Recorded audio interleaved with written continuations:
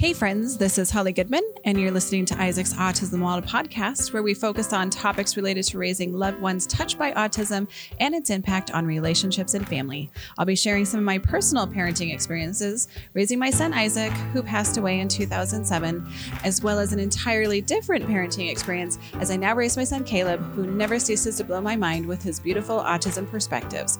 So grab a drink and join me as I interview this week's group of exceptional autism parents. Hello, and welcome to another episode of Isaac's Autism Wild podcast. Today, I have a special guest. I have author Tracy Cohen, who is joining me today from Michigan. We're recording via Zoom, so thank you for joining me. So let's talk a little bit first of your books, and I haven't had a chance to read. You have written 3 books total, 2 of which are actually from your self-advocacy perspective of being a woman with Asperger's. And so I want to first introduce your book so that as people are listening, if they're sitting at home, they can Google it and pull it up. We also have the information about the 2 books that are related to autism in the show notes. So if a parent is looking for that information, they can find it. But let's talk about your first book that you wrote. And that was, you published it in 2015, 6-word lessons on female Asperger syndrome, 100 lessons to understand and support girls and women with Asperger's. And I love this topic because I do a lot of first responder training and teacher training for continuing ed credits. And one of the things when we go over the statistics on autism, we talk about female diagnosis rate versus male diagnosis rate. And one of the things while the CDC says that 1 in every 151 girls has autism, I always make sure we pause when we talk about that data, because it is my belief that that number is not accurate.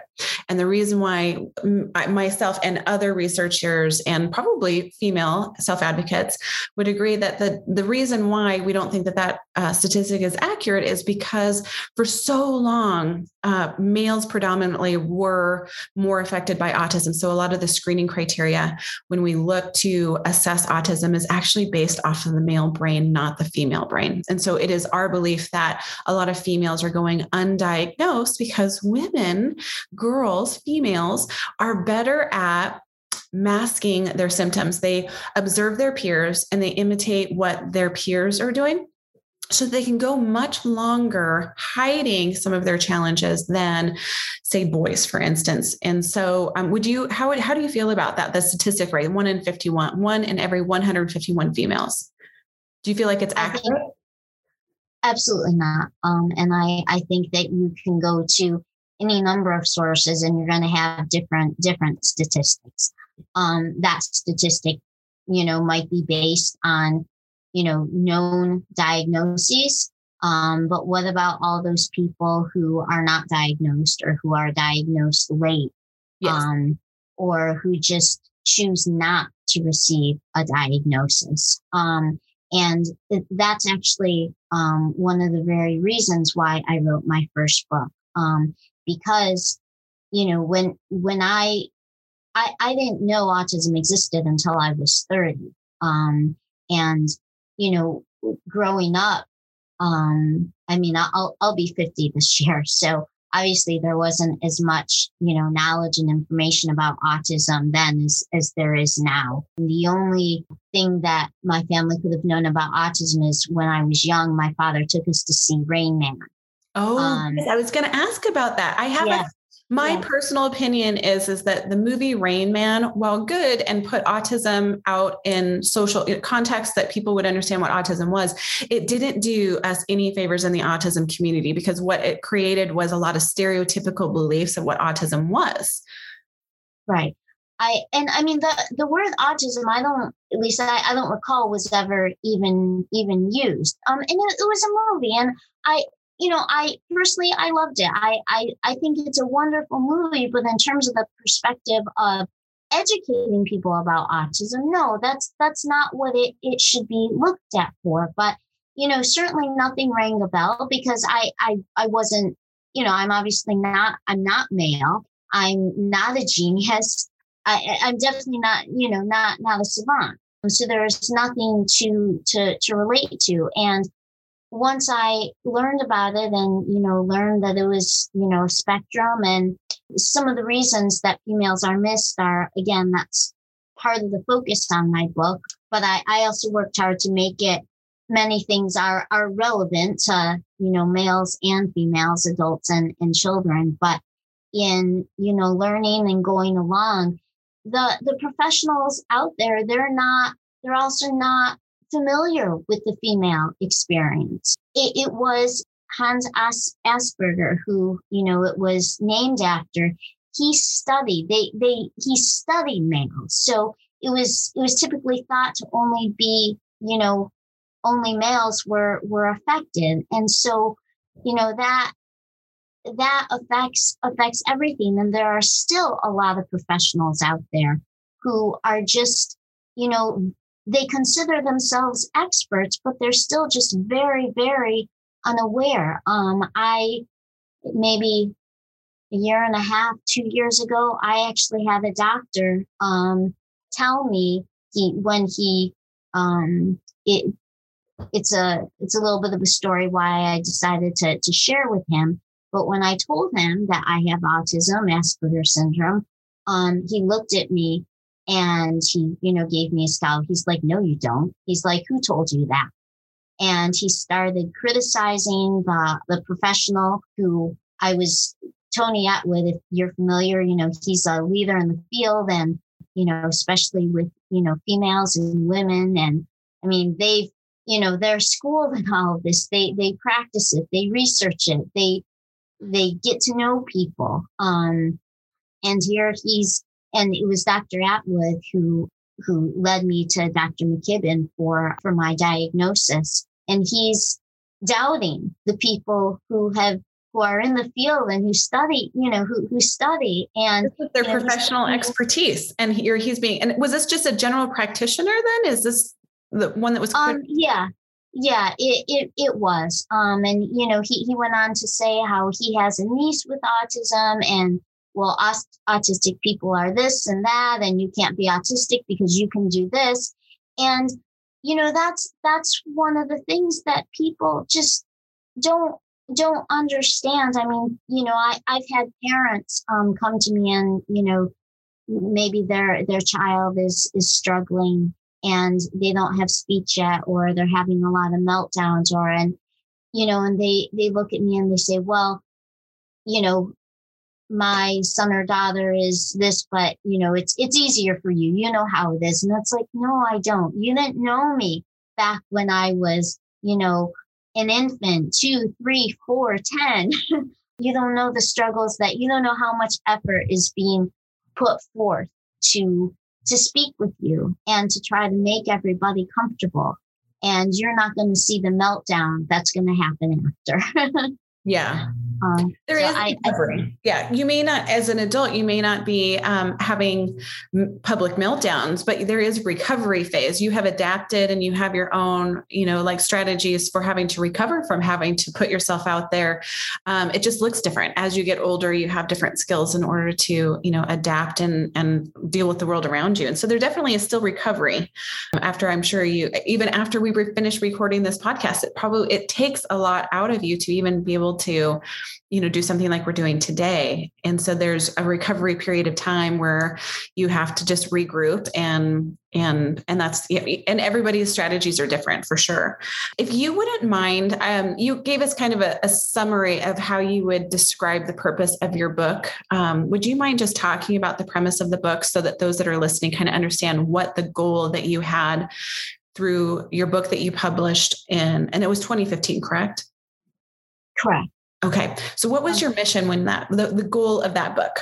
After I received my diagnosis, and that was when I was 39, I'd never been one to, make excuses. And so and it's a spectrum, obviously. And so there's always more to learn, and not knowing about autism until I was 30, just wanting to help people, I, continued to read. And I read the book and went to the resources at the back, and they were like, "Well, become an author. Are you an expert on something?" And, with learning that because before I didn't understand that females, express, the traits and symptoms of autism, differently and that were so often missed. And I was kind of like, well, sort of, yeah. And so that's why I wanted to put something out there that, gives some insight into the female experience and as to why females are commonly missed, and that there are still females out there who are, probably missed, and, what things can be done to help.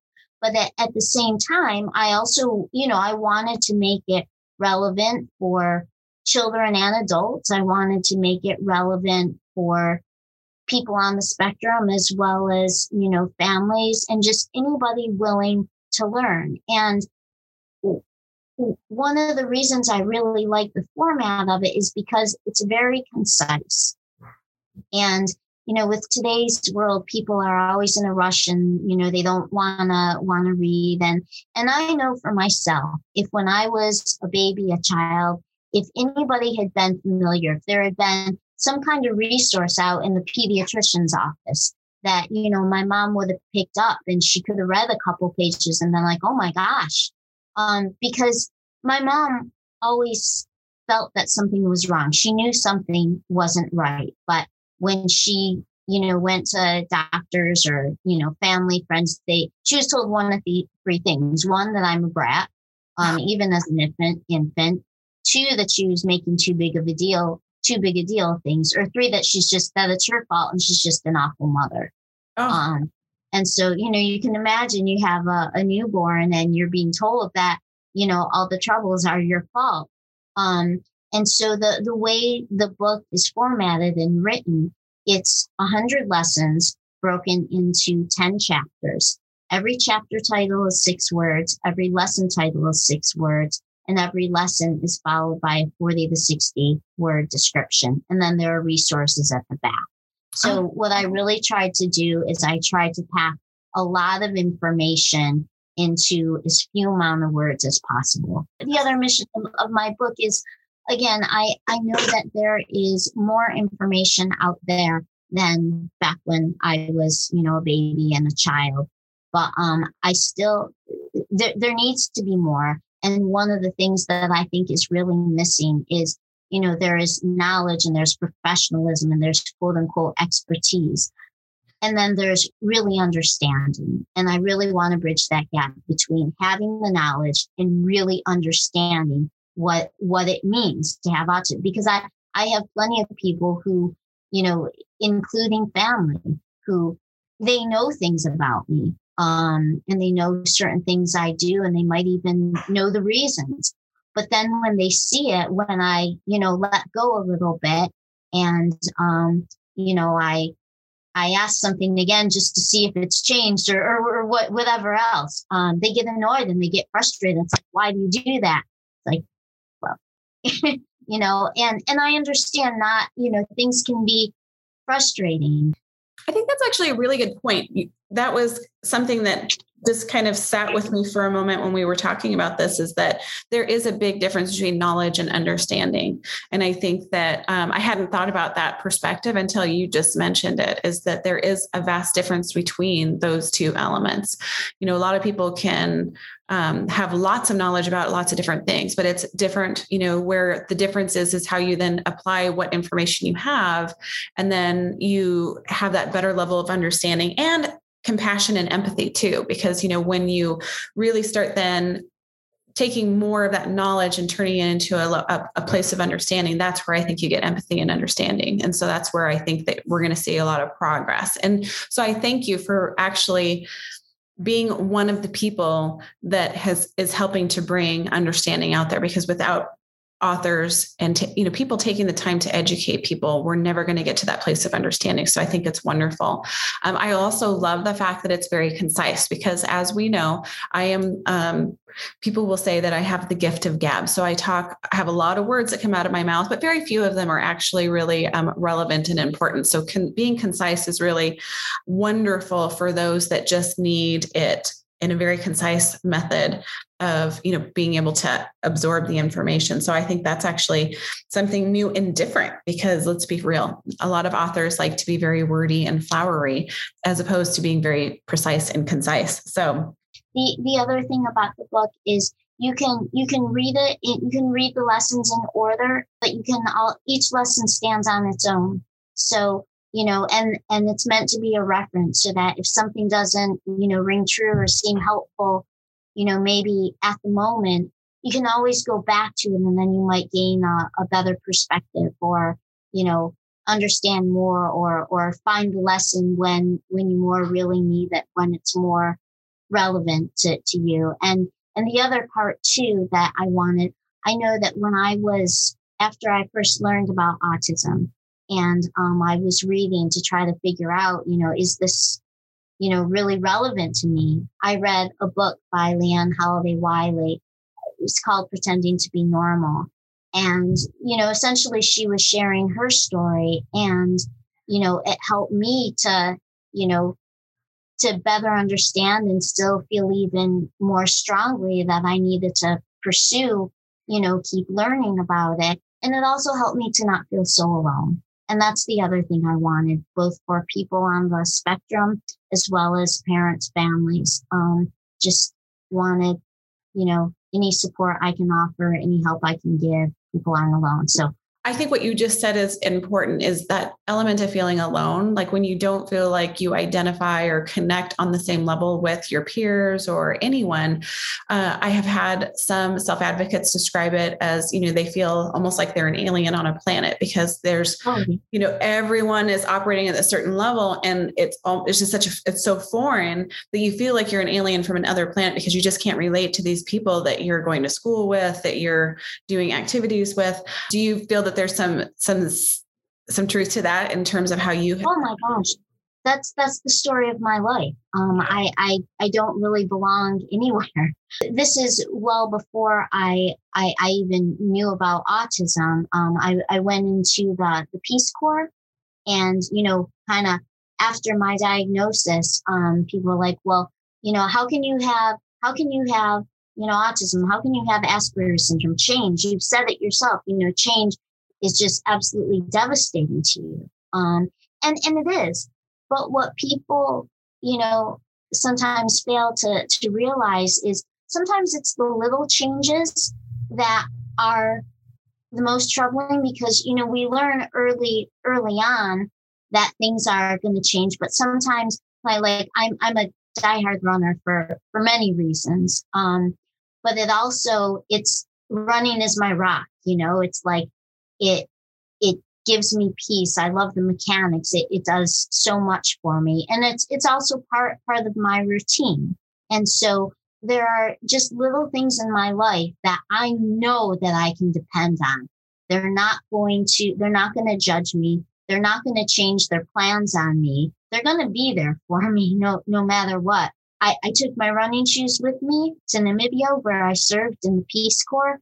And, it was very different over there. And I, faced a whole lot of unknowns, but I brought kind of like the rocks in my life that I knew that, I could count on. And just like you said, what people don't realize is, they spoke a different language over there. And the culture is different, but people speak a different language here. Yeah. It's a different culture here. I'm a stranger. And, I don't mean 100% literally that I don't belong anywhere. When the majority of the people, including your family, just don't really get you, that has a very lonely feel. And, going over to Namibia, where, I was only going over there to help, people don't expect you to speak the same language. They don't expect you to blend into their culture, because you're not the same culture. They know that. Yeah. But most of the people over there could see my character and understood that I genuinely have a good heart, and I was genuinely there to try to help, to try to learn, and to try to teach. And so they pretty much accepted me for, who I was, as opposed to looking at me like this, this oddball who, what's wrong with her? You actually felt more at home when you were doing your Peace Corps mission versus just being at home amongst your own family and your community. there are different levels to it. Yeah. But, again, people look at that as such a huge change. And, how can you do that if you like routine and if, change bothers you and, it's totally foreign, totally unknown.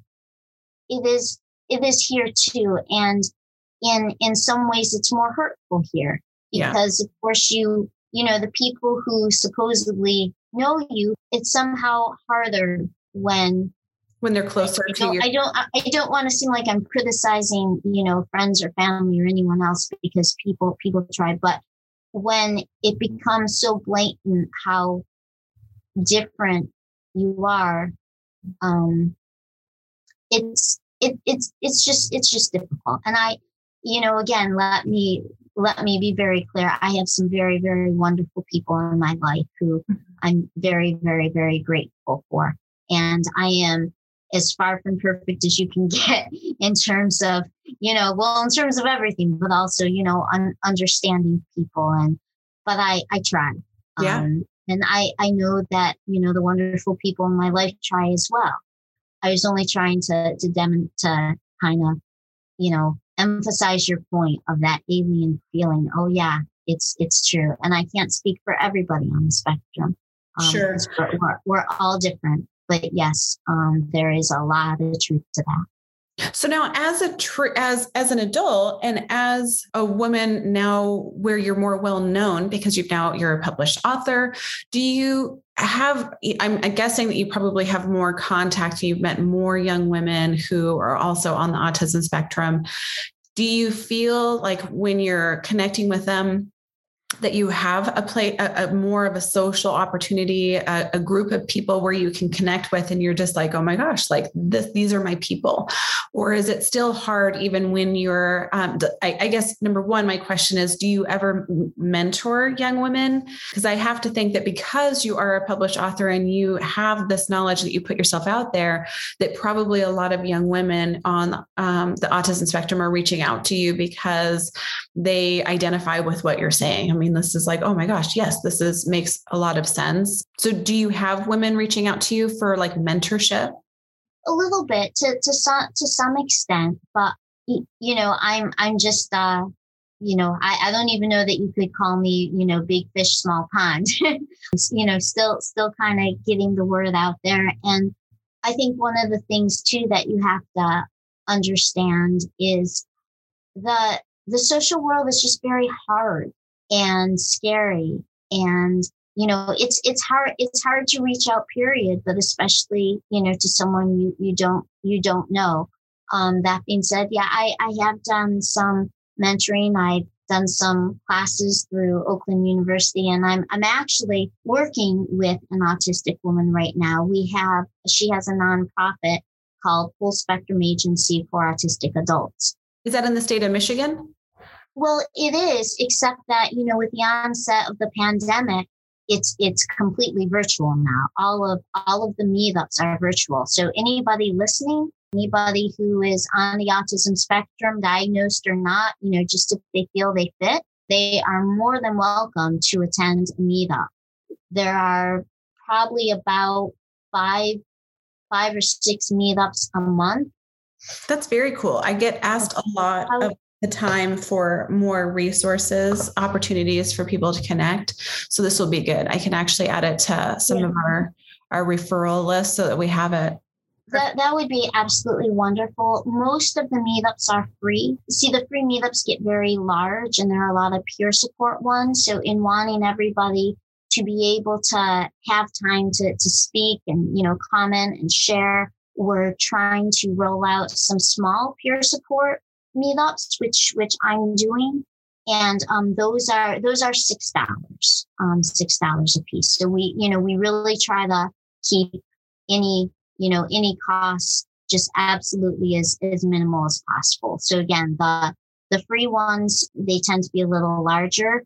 The small ones we're having 12 people right now. And if you like, I can put the meetup page with those events in the chat also. That would be great. Because like I said, any sort of resource we can send to people, I think is great. And since it's virtual, it doesn't matter where you are to be able to take advantage. So I just wanted to go back on to talk a little bit about your childhood. So did you grow up with siblings? Do you have siblings in your life? I have one sibling. I have a sister who is 3 years older. So she was older. So when you talked about your mom, like she recognized at an early age that there was difference. It's probably because she had your sister, and then now she has you as her new bundle of joy. And she noticed that there were some differences and she had concerns and didn't feel like anyone was listening to her about some of the concerns. For sure. And yeah, I was very different than my sister, but also just from, I think even a mother who hasn't had a child before, I did not want to be held. I didn't babble. I wouldn't take my bottle. I cried a lot. I wouldn't make eye contact as I got older. Any little thing, any kind of little change, I would just absolutely, have a meltdown. And again, people were telling her, she's just a brat. I didn't speak until I think I was 2 years old. But when I did, I spoke, very much. It wasn't any kind of cute babble or anything. It was very, very directed and very, like a little professor. It was very specific in terms of what I wanted or what I needed or what I wanted to convey. There was no, I call that precise language. My son Caleb was very much like that. When he started talking, it was very precise. He, there was no wonderings and, it was very precise language where, he would ask for his needs and wants or have questions about different things. And so I can totally relate. As growing up, did you have any sensory challenges in terms of how a lot? Yeah, absolutely. I'm very, very sensitive to sound. I probably hear things at least 10 times louder than other people. And yeah, even though I acquired language and it was very precise, as you say, I also didn't have the insight to understand what was happening or the language to convey what I was feeling. There'd be a loud sound and I'd absolutely go crazy and I'd get yelled at. I'd get, criticized. And it's like, seriously? I mean, again, I didn't have the words or insight to express it, but this is what's normal. This is what you guys like, Yeah. As well as both my father and my sister, they tease a lot and they teased me, my whole life. And even though, I would say stop or they could see I was getting upset, they kept doing it. What I guess they didn't realize is that everything they said, I took very literally. And so I grew up, feeling very unloved, very unliked. Which then also affected your self-esteem. And I think when you don't have a strong self-esteem, it's really hard for you to shoot high and have the confidence to be able to accomplish your hopes and dreams. So how did that work in terms of going to school and just post-school? How was school? Did you went to school and graduated? I'm guessing school was probably a really hard time too. I can only imagine. Yeah.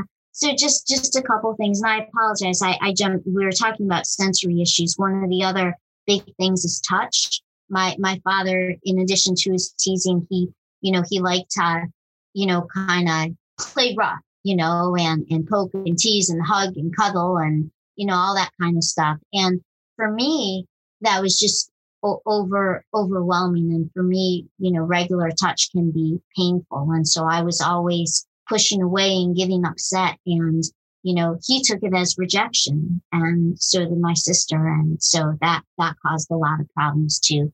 But in terms of school, yeah, school was difficult. One of the things about me, and with, again, not all females, we're all different, but despite all the troubles, I have always been, even as a very, very, very young child, I just wanted to please,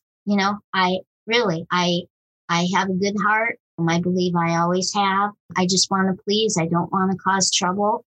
And so, I honestly can't remember exactly what was said to me, but I knew that, you go to school, you're supposed to learn, the world has rules. You are supposed to follow the rules. And for me, that's literally, which, has been confusing. But so that's what I did. It doesn't mean that school was easy, but I, tried to make it my business to do what I needed to do to, get as high grades as possible in school as I could. And I know that, diagnosis is a very, very individual choice, and I know we're not talking about this right now, but I just want to put it out there that regardless of whether somebody has a diagnosis or not, knowledge is very, very, very important, because when you don't have a correct diagnosis, other things can happen. And I didn't know autism existed until I was 30, and I wasn't diagnosed until I was 39. So there are a lot of years in between there. And there was a lot of misunderstanding. And when I was about 11, I was actually institutionalized, and I spent a couple of years in an institution, and that was probably the worst, the scariest experience of my life. And I had a lot of the psychiatrists who told my parents to put me there, the staff, they would tell me things, they would say, you're doing this for this reason. And they would accuse me of things, and nobody listened to me. They wouldn't believe me. Not only wasn't I ever diagnosed with autism when I was in there, but it wasn't even suspected. So I still have nightmares from my years there. So that was a pretty difficult and scary experience, especially for, 11 obviously isn't the youngest people, but it was pretty scary and pretty lonely. And yeah, you want to talk about having no confidence. That's still something I struggle with a great deal, but I've also always been very stubborn. So, we kind of live in a sink or swim kind of world. And for whatever reason, I keep trying to tread water and do some strokes whenever I can. And so again, trying not to cry. That just breaks my heart. I had no idea. I literally am trying not to cry because I can't even imagine. And again, I'm not criticizing. Please don't think I'm criticizing my parents. They were listening to a professional, and I'm not so much criticizing the professional as to some of the professionals out there. Again, there is a big difference between the knowledge that you think you have, and I'm not suggesting you don't have it, but you also need to listen. You need to listen to the people who you are working with, whether it be the person you are looking to diagnose or the families, because I can't speak for everybody on the spectrum, but honesty is a huge part of my core. And I that's something else I get teased for. I got teased for a lot growing up because I didn't lie. I didn't know how to lie. I couldn't lie. Sometimes when I just tried to fit in and I would try to lie, I'd get laughed at because it was so blatantly obvious. Parents, need to trust their instincts. And sometimes, we'll know often you need the advocate, the person themselves. You need to trust their instincts. You need to let them make mistakes, because that's how they're really going to learn. They're not going to learn by somebody, telling them. When I was in the institution, they pretty much forced me to take some medication, and I told them no. I told them it wasn't going to make a difference. I told them that wasn't what was wrong with me. And, I somehow learned that there were certain things I had to do in order to eventually get out of there. And so I took it. I can tell you that they didn't have me on it for very long, because it certainly didn't make any difference. Yeah. And I'm not dissing medication either. But I'm just trying to really emphatically express that the process, the learning process, the healing process, the growing process, it needs to be a team effort.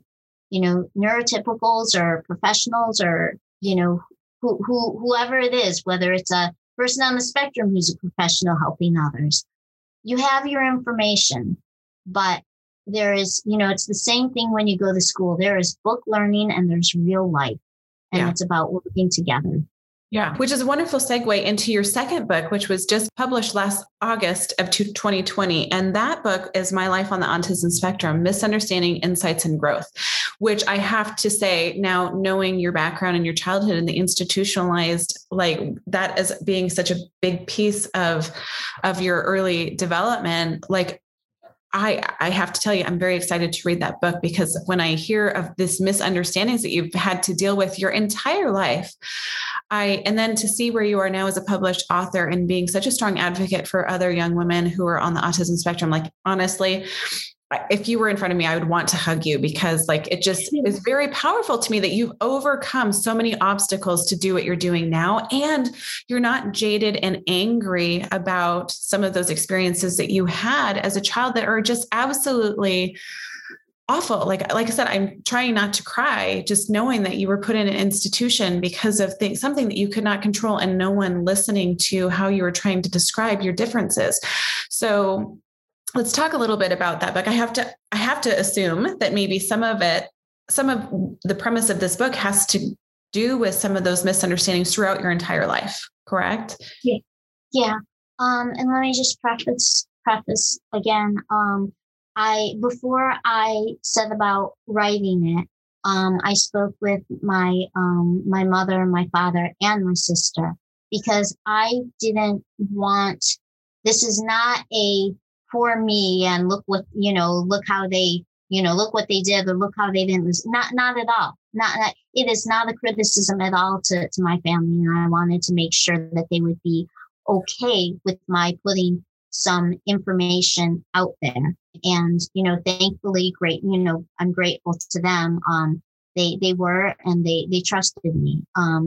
We've come a long way. We still have, ways to go, and, no family's perfect, but, we're all still, we've come a long way. But yeah, again, there's that difference between having knowledge and really, kind of understanding how that can affect a person on the spectrum, how that can affect the mother, the sister, the father, the friends. And again, this one is also, it's not the format of the 6-word lesson book, but the chapters they're on the shorter side, and they are concise. But again, that's because I want people to read it. It's not an encyclopedia to read, but there is information, so that when you hear about something, you kind of have an exact example, a very descriptive example of what that means, what that can look like. So there is information about what it was like when I was in the institution. I have pictures in there as well from my life growing up, and there are resources in the back. Wow. The thing that just blows my mind about this is that having been in an institution and not feeling like anyone was listening to you describing your individual differences so that people could help you. How we dealt with mental illness years and years ago is much different than how we work with mental illness now. And so I can only imagine, like some of the strategies that they use to try and, I'm using air quotes here, help you to be the person, that could fit more in the mainstream of society. But the fact that you, as an adult, that could jade anyone into just being angry, resentful, and have a very jaded perspective of, science, diagnosis, even parenting. And the fact that you have this tender, kind heart, and even now want to use your experiences to help other people is just astounding to me, because it could really turn a person to be a jaded and angry and bitter and resentful person. And so, that is very unique, because I think, it's hard to navigate life as a neurotypical and not be jaded by traumatic experiences that, I had as a child, and not have those be triggers and obstacles of just, resentment and anger as an adult. So why do you think that you were able to use these experiences and turn them into positives? And actually, again, as you were describing, you had no resentment for your parents or your sister. And you even went back and talked to them as you were working on your current, book that you published in 2020, to make sure that they were okay with what your goal had been to just, identify some of the misunderstandings and the insights Why do you think that your capacity for you to using that for something to be good, do you have any feelings about that?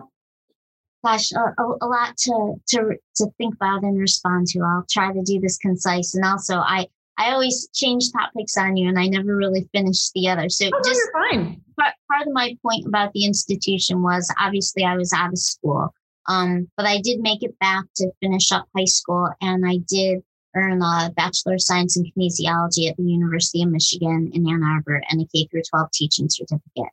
So that's my school. So are you a PE teacher? Then how did you use that professionally? Yeah. So now we're going down another road. So I'll come back to the other. Okay. But yeah. In going through school, I worked part-time at an early childhood school. And a lot of this is in my new book, kind of, there's a part on education and career, and there are, tips. And so when I did my student teaching and physical education at the elementary and high school, and in sending out resumes, I also sent one to the early childhood school that I've been working at, because, there's something about the little ones, and maybe because I could relate to them. They were just, there was no guessing with them, there's no hidden meaning. They mean what they say what they mean, verbal or not. People really underestimate babies because they sure do communicate. You just have to know how to listen. Yeah. So anyway, they hired me full time after I graduated, and that's where I started. And so it's been my path has been anything but typical, not purposefully, but I worked for a couple of years in the early childhood school. And then a family whose daughter had graduated from my toddler classroom wasn't real happy with the school anymore, and it was changing. And they asked if I would take my teaching skills and do what I did in the school and take it in their home with their daughter. And I think he was about 6 months old at the time. And so you can call it nanny, you can call it babysitting, but what I did was I taught in schools, in homes. And I did that with a few families, and it was the last family that I did it with where I became aware of autism. They had a son who was struggling, and they were told, he wasn't diagnosed, but they were told that the professionals thought he had Asperger's syndrome. Well, the family didn't know what Asperger's syndrome was. I'd never heard of it. And Asperger's is autism. This is just before 2013 when they changed all those, they took away the different categories. So anyway, I went to a conference to learn about him, to help, better work with him. And that's where, the speaker started talking, and I started crying, because it's like, how does this man know me? He's never met me. How is it that he's telling everything about me when he's never met me?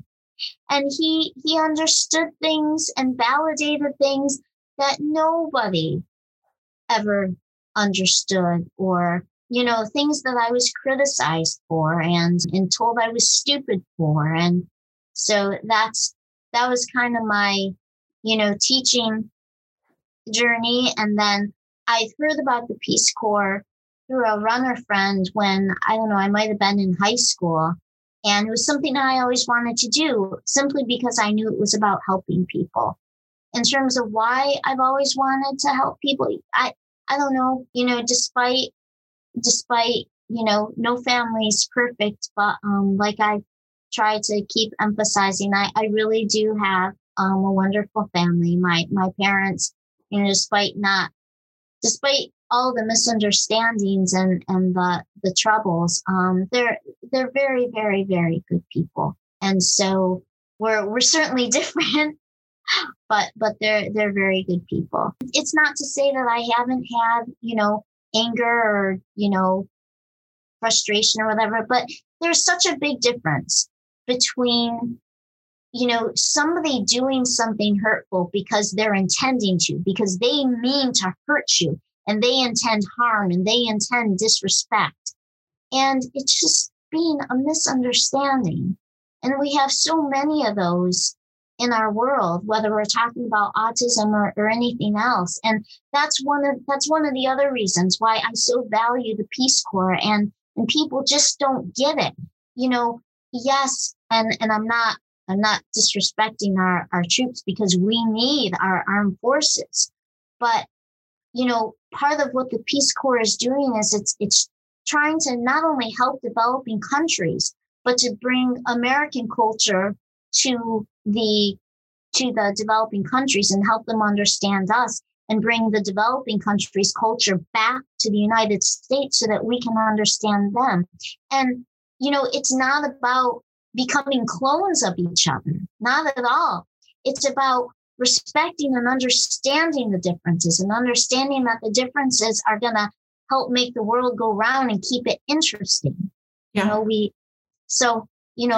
Let's have a little more peace and prevent some of the fighting. I mean, I know all in a perfect world, but it can help. It really, really can. So why? Well, I've been very, I don't know. I've been very, despite everything, I've been very fortunate in my life. Yeah, I've had bullies, and I've had people who have, purposely tried to wrong me, but I also have a lot of really good people in my life who have tried to help me and show me love, even though, sometimes we need to help people or love people, but do it in a way that's not perfect or right for us, and figure out what's right for them, how they can accept it. And when you're different, that's a process, and it's difficult, and it's hurtful on both sides. I didn't mean to hurt my father. I wasn't trying to push him away. I just knew he was grabbing at me and touching me in ways that I hurt. I don't mean touching. I mean playing. But that playing, his intentions were all good. Mm-hmm. But I didn't have the words to say, that hurts. I have sensory issues, Dad. Yeah. I didn't know what that was. I didn't know how to express that. So, I hurt him. He hurt me. We all hurt each other. It wasn't intentional. It was misunderstandings. And so let's not be angry. Let's work to create just understanding and acceptance and peace. Well, and I think exactly what you said is using the principle of what the Peace Corps is taking the individual differences of developing countries, and then, of course, our culture, and have a mutual respect for the individual differences of two different cultures. But we can take exactly what you said and apply that to the world of the autism spectrum. We need to accept and honor and understand individual differences, and not just in the autism spectrum, in the entire, we can use the same analogy even when we talk about other diagnoses like Down syndrome, cerebral palsy. I myself have dyslexia. And, I grew up with a very low self-esteem because nobody, dyslexia when I was young, because I'm, going to be 45 here in August. And so I'm not that much younger than you. Yeah. When's your birthday? August 28th. Okay, I'm 19. Sorry. Oh, yeah, nice, right? But the thing about that is I grew up having a very low self-esteem because back in that time frame, dyslexia was, you saw letters differently. And now with a better understanding of dyslexia, it's so much more than just seeing letters differently or backwards or the wrong order. And again, so I was raised my whole life thinking that I was just dumb. I was an underachiever. I wasn't applying myself. I wasn't motivated, all of these things. And because of that, I grew up with an imposter syndrome, thinking that, all of a sudden, when I started learning strategies to overcome and make up for my deficits, I felt like this imposter that, oh no, I'm really dumb. If only these people are going to figure out that I'm actually really quite stupid.